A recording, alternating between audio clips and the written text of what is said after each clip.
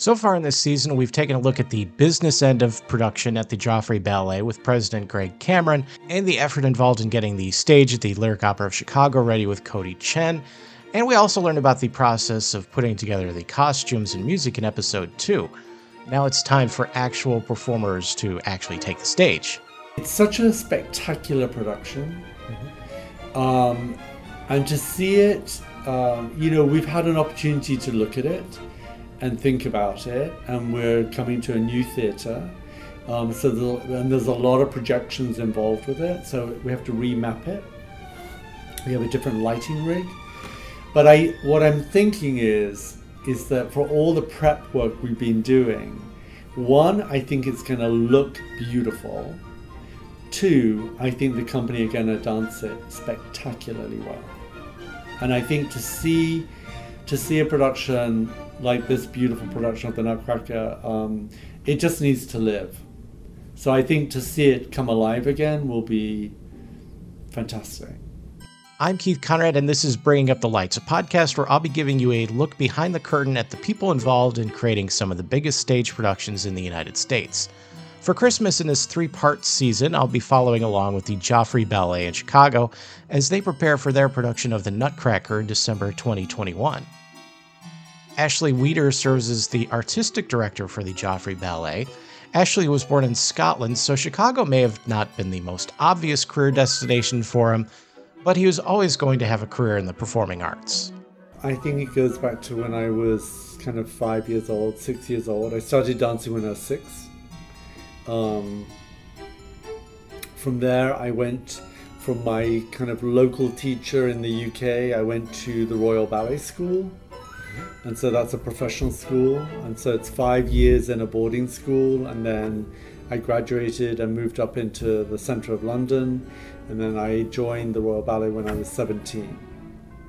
So how many people are studying at the There were 8 boys in my year for 5 years. And there were 12 women in my year. So at the Royal Ballet School, there are 5 years. So it's a very small group of people when you think about it. And you go through that and you're evaluated every year as to whether you're making the grade or whether things are not turning out the way they want them to. And of course it's very different now than it was back in the 70s. So I went through all of that, and at that time I started performing at Covent Garden when I was 11.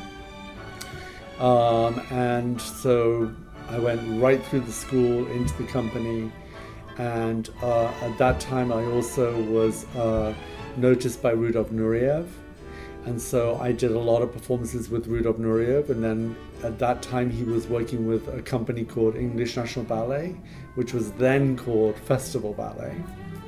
And so I left the Royal Ballet and I went to work with Rudolf, and I spent 3 years at Festival Ballet in London.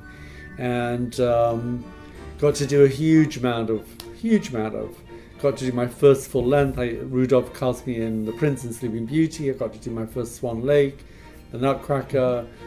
And then when I was 21, I was promoted to a principal dancer in London. So obviously you started at a really young age, but what made you choose ballet specifically over some sort of I think my parents loved the arts. I think they loved music, they loved opera, they loved theatre. So we were exposed to it as very young kids. We all had to learn multiple instruments to play. So I started with piano, I tried violin, but my instrument that I kept up was flute and cello. So I think that also my sisters, I have 3 sisters, and they all took ballet in this little village hall in the middle of the UK. It's very much a Billy Elliot story. So I would go along and pick them up with my mum, and there was something, I think for me, first and foremost, it was about the music. And I thought, wow, how amazing that you can actually move to this. Like, you could do this. So I started doing some classes, and the teacher thought I was really talented, and so she was a huge advocate for me growing up, which was kind of amazing. So do you still play instruments now, or is that something? Something I would like to do when I retire. It's been many years. It's just too crazy. Yeah. Like my hours are too crazy. So, when my career started taking off, I just had to kind of, unfortunately, put them aside. But I've never lost my love for music. Mm-hmm. And for me, a lot of times, like when we're thinking about new creations, is what is a commission score going to sound like, and what's it going to look like for this work? So it's always first and foremost in my head. It's like even when I'm programming, I'm like, what is the musical content of this program that we're putting together? So when does the artistic director come into the production process? So, we did this new production of Christopher Wheeldon's Nutcracker back in 2016. So it was originally my idea to redo the Nutcracker. I wanted Chris Wheeldon to do the Nutcracker, so I make all those decisions. I spoke with Christopher Wheeldon about it, like what would our Nutcracker look like? We then engaged Brian Selznick, the children's author, to write the narrative for our Nutcracker because it's set in Chicago. So I think that all those decisions I'm making in conjunction with Christopher Wheeldon, and then we're bringing in our design team, and then of course I'm also getting the green light from our board because we had to raise a lot of money. So my hand is kind of everywhere. And I was with Christopher Wheeldon when he created it every single day in the studio, plus doing all the rest of it as well, fundraising at night, making decisions about casting. So even now, the Nutcracker is such a big undertaking. We have a lot of kids in it. The entire company are in it. There are many different casts for every different role. So kind of, I rehearse, I teach, I coach, and I'm really kind of very much a hands-on person. I want to be in the studio, so that's what I make my time for. What's the difference between the process for putting together, say, the Nutcracker and the rest of the season? I think that, every performance is kind of unique, and I think the thing about the Nutcracker is that the version we have now by Christopher Wheeldon is very different than the version we had before, which was by Robert Joffrey and many other people. So I think that in its own way is challenging for the company to have to really get to grips with the choreography of Christopher Wheeldon. And also there are always casting changes that happen every year. So we try to give people as many opportunities as possible, and so that somebody isn't just doing 30 shows of one role. Mm-hmm. We try to rotate it because I think it keeps the company healthy, it keeps them more engaged, and it's like giving opportunity. One of the most consistent things I've heard from everyone involved in the production is how much they missed the Nutcracker experience when it was gone last year. I mean, I think that for the company, when we couldn't perform last year, I think they suddenly realized the disappointment of not doing something that they know is going to happen every single year. Mm-hmm. Like the Nutcracker happens every year. And that's probably why, sales have been up, because people missed it. Yeah, exactly. So I think that, it sank in for the company that they weren't going to get their Nutcracker. And so I think coming back to it now, there's a lot of enthusiasm. I think that the company are loving being at the Lyric Opera House. They kind of feel it's their place. And I think that because there are so many opportunities for them to all be seen, they're working really well and they're super excited. In addition to missing the Nutcracker, what sort of an impact did the COVID shutdown have on dancers at the Joffrey Ballet? I think the challenge for any physical endurance, like whether it's in sport, but certainly in dance, is that if you're not pushing your body to the maximum every time, it disappears. You lose technique, and when you lose technique, you lose the ability to really be able to deliver. And so I think for the company that There was a time when they were all at home, and you can't fully work to the end of your energy at home. So, rehearsal in the studio has been really important. And we considered that with the company when we came back, that getting them back into shape, into physical shape, was a priority before we started rehearsing. So we gave them almost 2 months of just what we call our daily technique class, which is an hour and a half every day, before we then added in 6 hours of rehearsal. Because the chances of getting injured are so high if you're not ready for it. There are stepping stones to get to excellence. And so I think that's how we were looking at it. But people, I think also the dancers have a responsibility to also take care of themselves. So imagine being a professional athlete who isn't able to play for an entire year.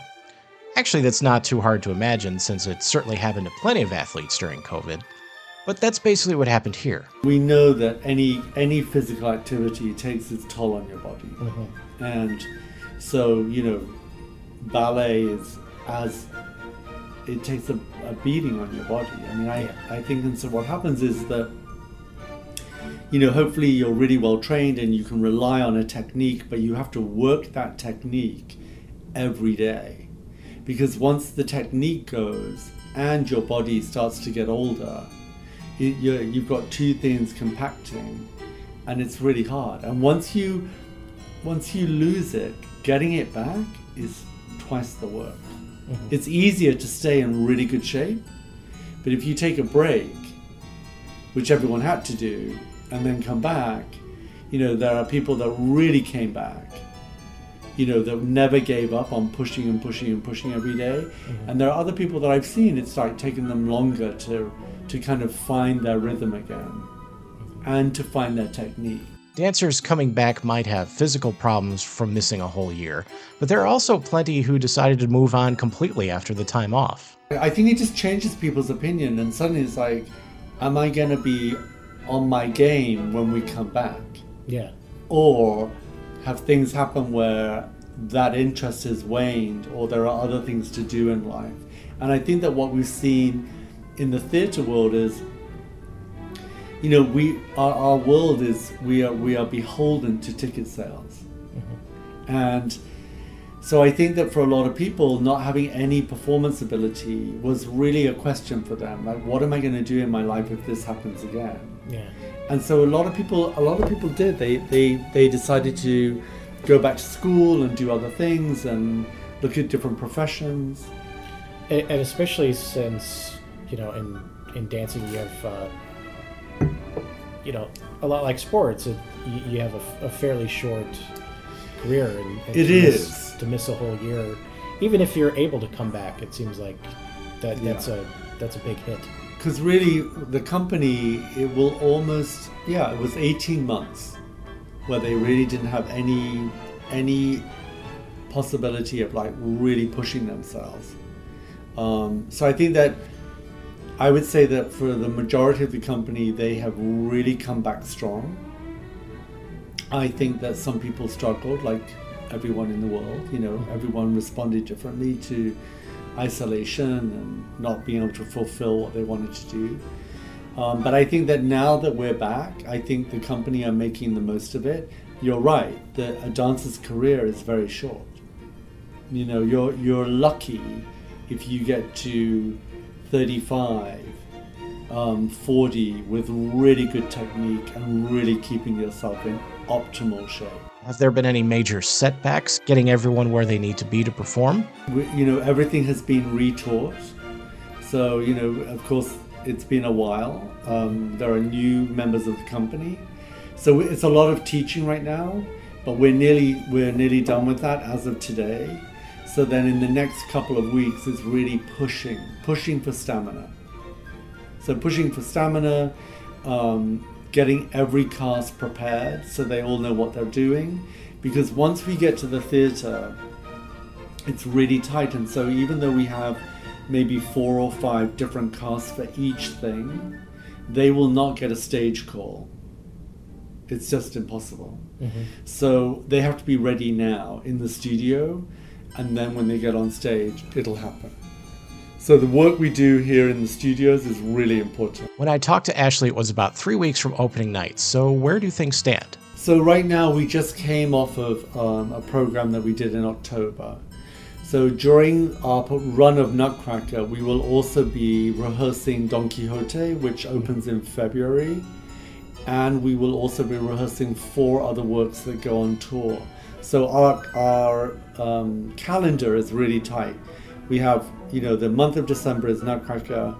The company have a break right after the Nutcracker. Then January we come back. We have a full-length ballet in February. We have a 3-city tour in March. So there's all of that repertoire. So that, at any one time we're looking at maybe 8 or 9 different works that we're rehearsing, in rotation. So was the production in October, was that the first one since the pandemic? So that was in October we premiered the company at the new Lyric Opera House, which is our new home now. And it had been, a good 19 months since we had last hit the stage, and so it was a big moment on so many levels. But I think the company were ready for that, and I think that clearly the public want to get back into the performing arts and sport and all the rest of it. So I think that we had an amazing turnout at the box office back in October. I think Nutcracker is trending really, really well right now for us. We do a daily. But we've seen that, where we are normally, we're way ahead year to date of ticket sales. So that's really good.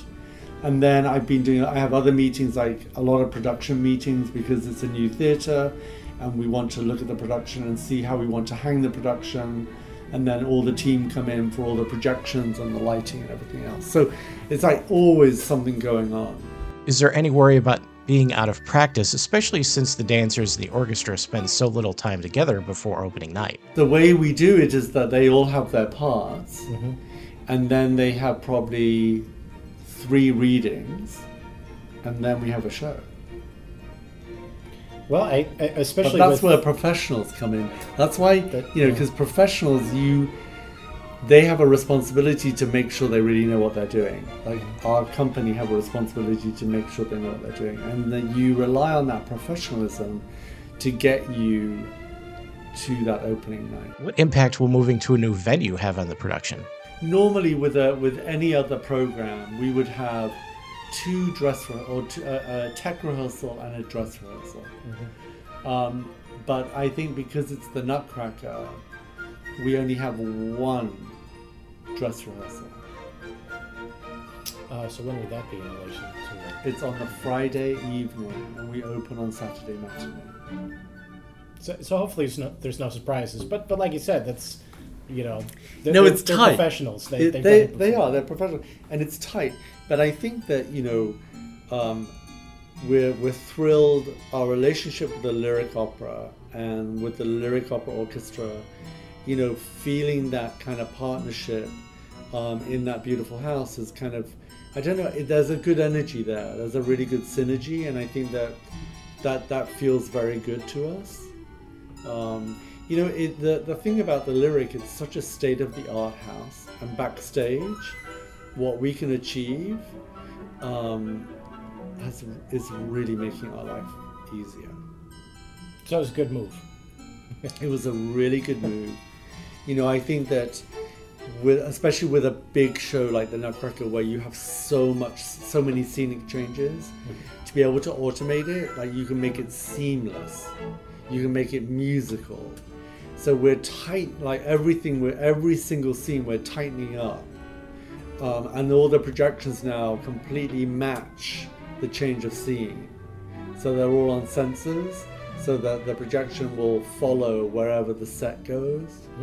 So all of that stuff has to be programmed in, but once it's in there, every show will run the same. It's like a Broadway show. You want consistency throughout the run. Is that unique to the Lyric Opera House, or is that just sort of I think state of the art of this. I think it is state of the art. I think more and more theatres around the world, everything's becoming automated, because I think you can get a really slick show that way. Mm-hmm. And technology has advanced so much, and what designers want to use in the theatre now becomes more and more complicated. So projections are huge, and I think that what's been really beautiful about everyone at the Lyric is that they have maintained everything. It's in just excellent shape. Like all the lighting, all the rig. The stage is big enough that maybe at some point you can incorporate some drones. Making it would be very fun.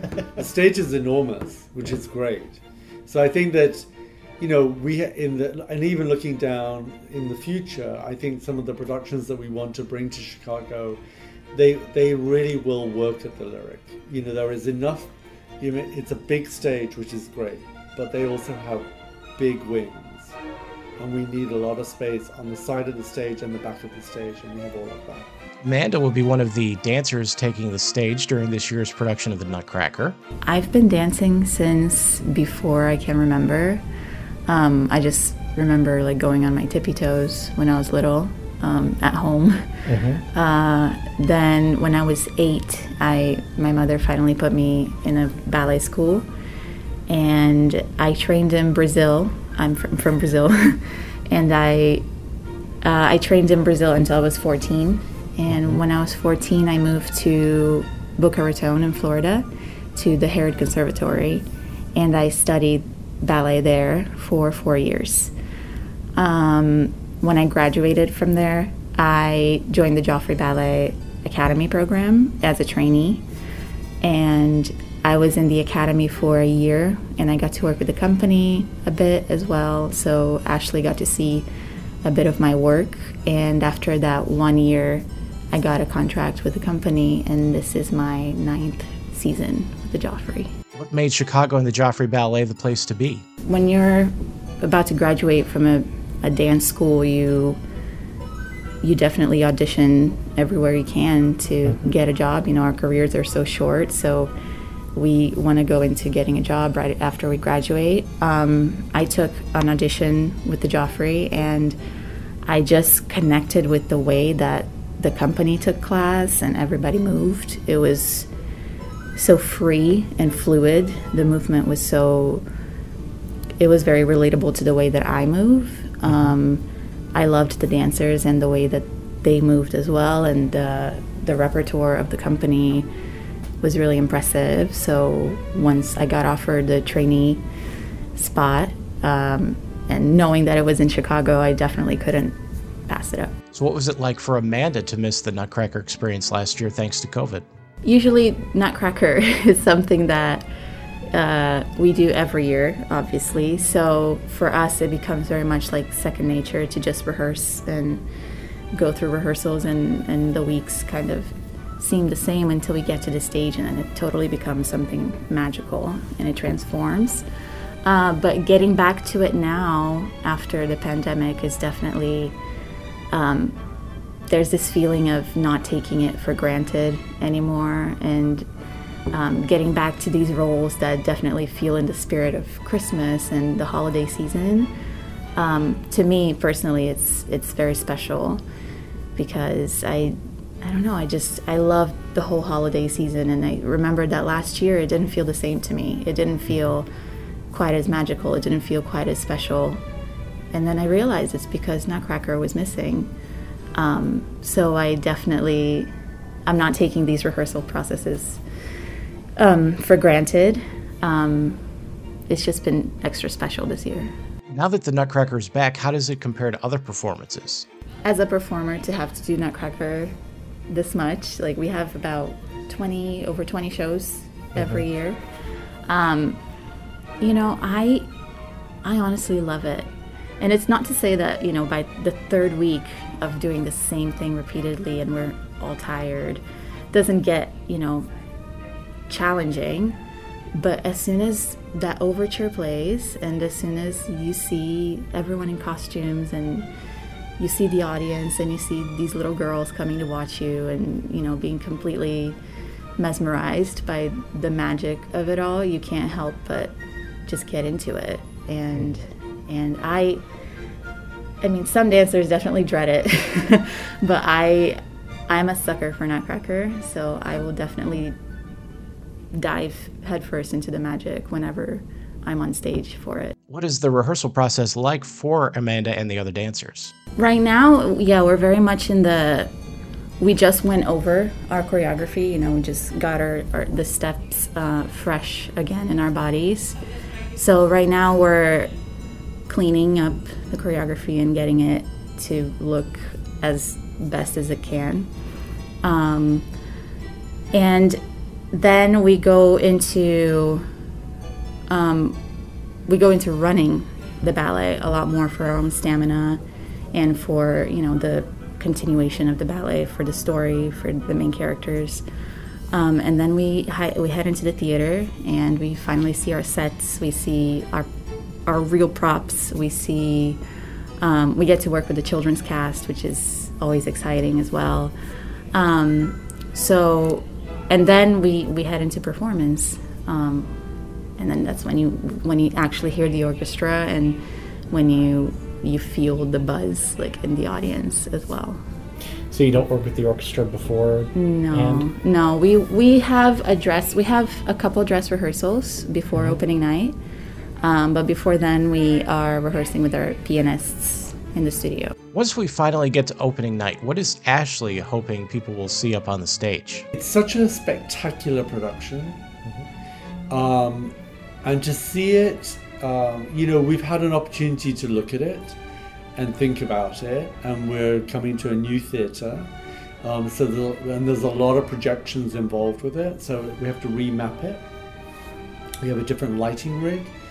But what I'm thinking is that for all the prep work we've been doing, one, I think it's going to look beautiful. Two, I think the company are going to dance it spectacularly well. And I think to see a production like this beautiful production of the Nutcracker, it just needs to live. So I think to see it come alive again will be fantastic. And what does Amanda hope the audience will get out of the experience? People diving into the journey of Nutcracker, and I hope that we can take them on the journey all over again and make them feel like Christmas and the holidays is really about family and about being together and feeling loved and feeling like you belong somewhere. That's what I really hope people take from the experience. You know, the story is so heartwarming, and Marie, the main character, definitely has a lot to tell throughout the entire ballet, and I hope that the audience can see that and can see how the ending of the Nutcracker will take you into that sense of belonging and family and love. Yeah. Now the Joffrey Ballet is heading into the week of Christmas, not quite knowing what the future holds for this production of the Nutcracker, or the rest of the season for that matter. Regardless of what happens the rest of the way, though, the team at the Joffrey Ballet was able to give people a taste of normalcy, so we'll call that mission accomplished. In addition to getting to know performers like Amanda and decision-makers like Ashley Weeder, in this series I try to shine a light on the people crucial to the success of any production that most people in the audience will never hear about, and I'm hoping to bring you more of those stories in future seasons. Bringing Up the Lights is an original series from Sound Concept Media. It's written and narrated by me, Keith Conrad. Along the way, I had help from the team at the Joffrey Ballet in Chicago and the Silverman Group.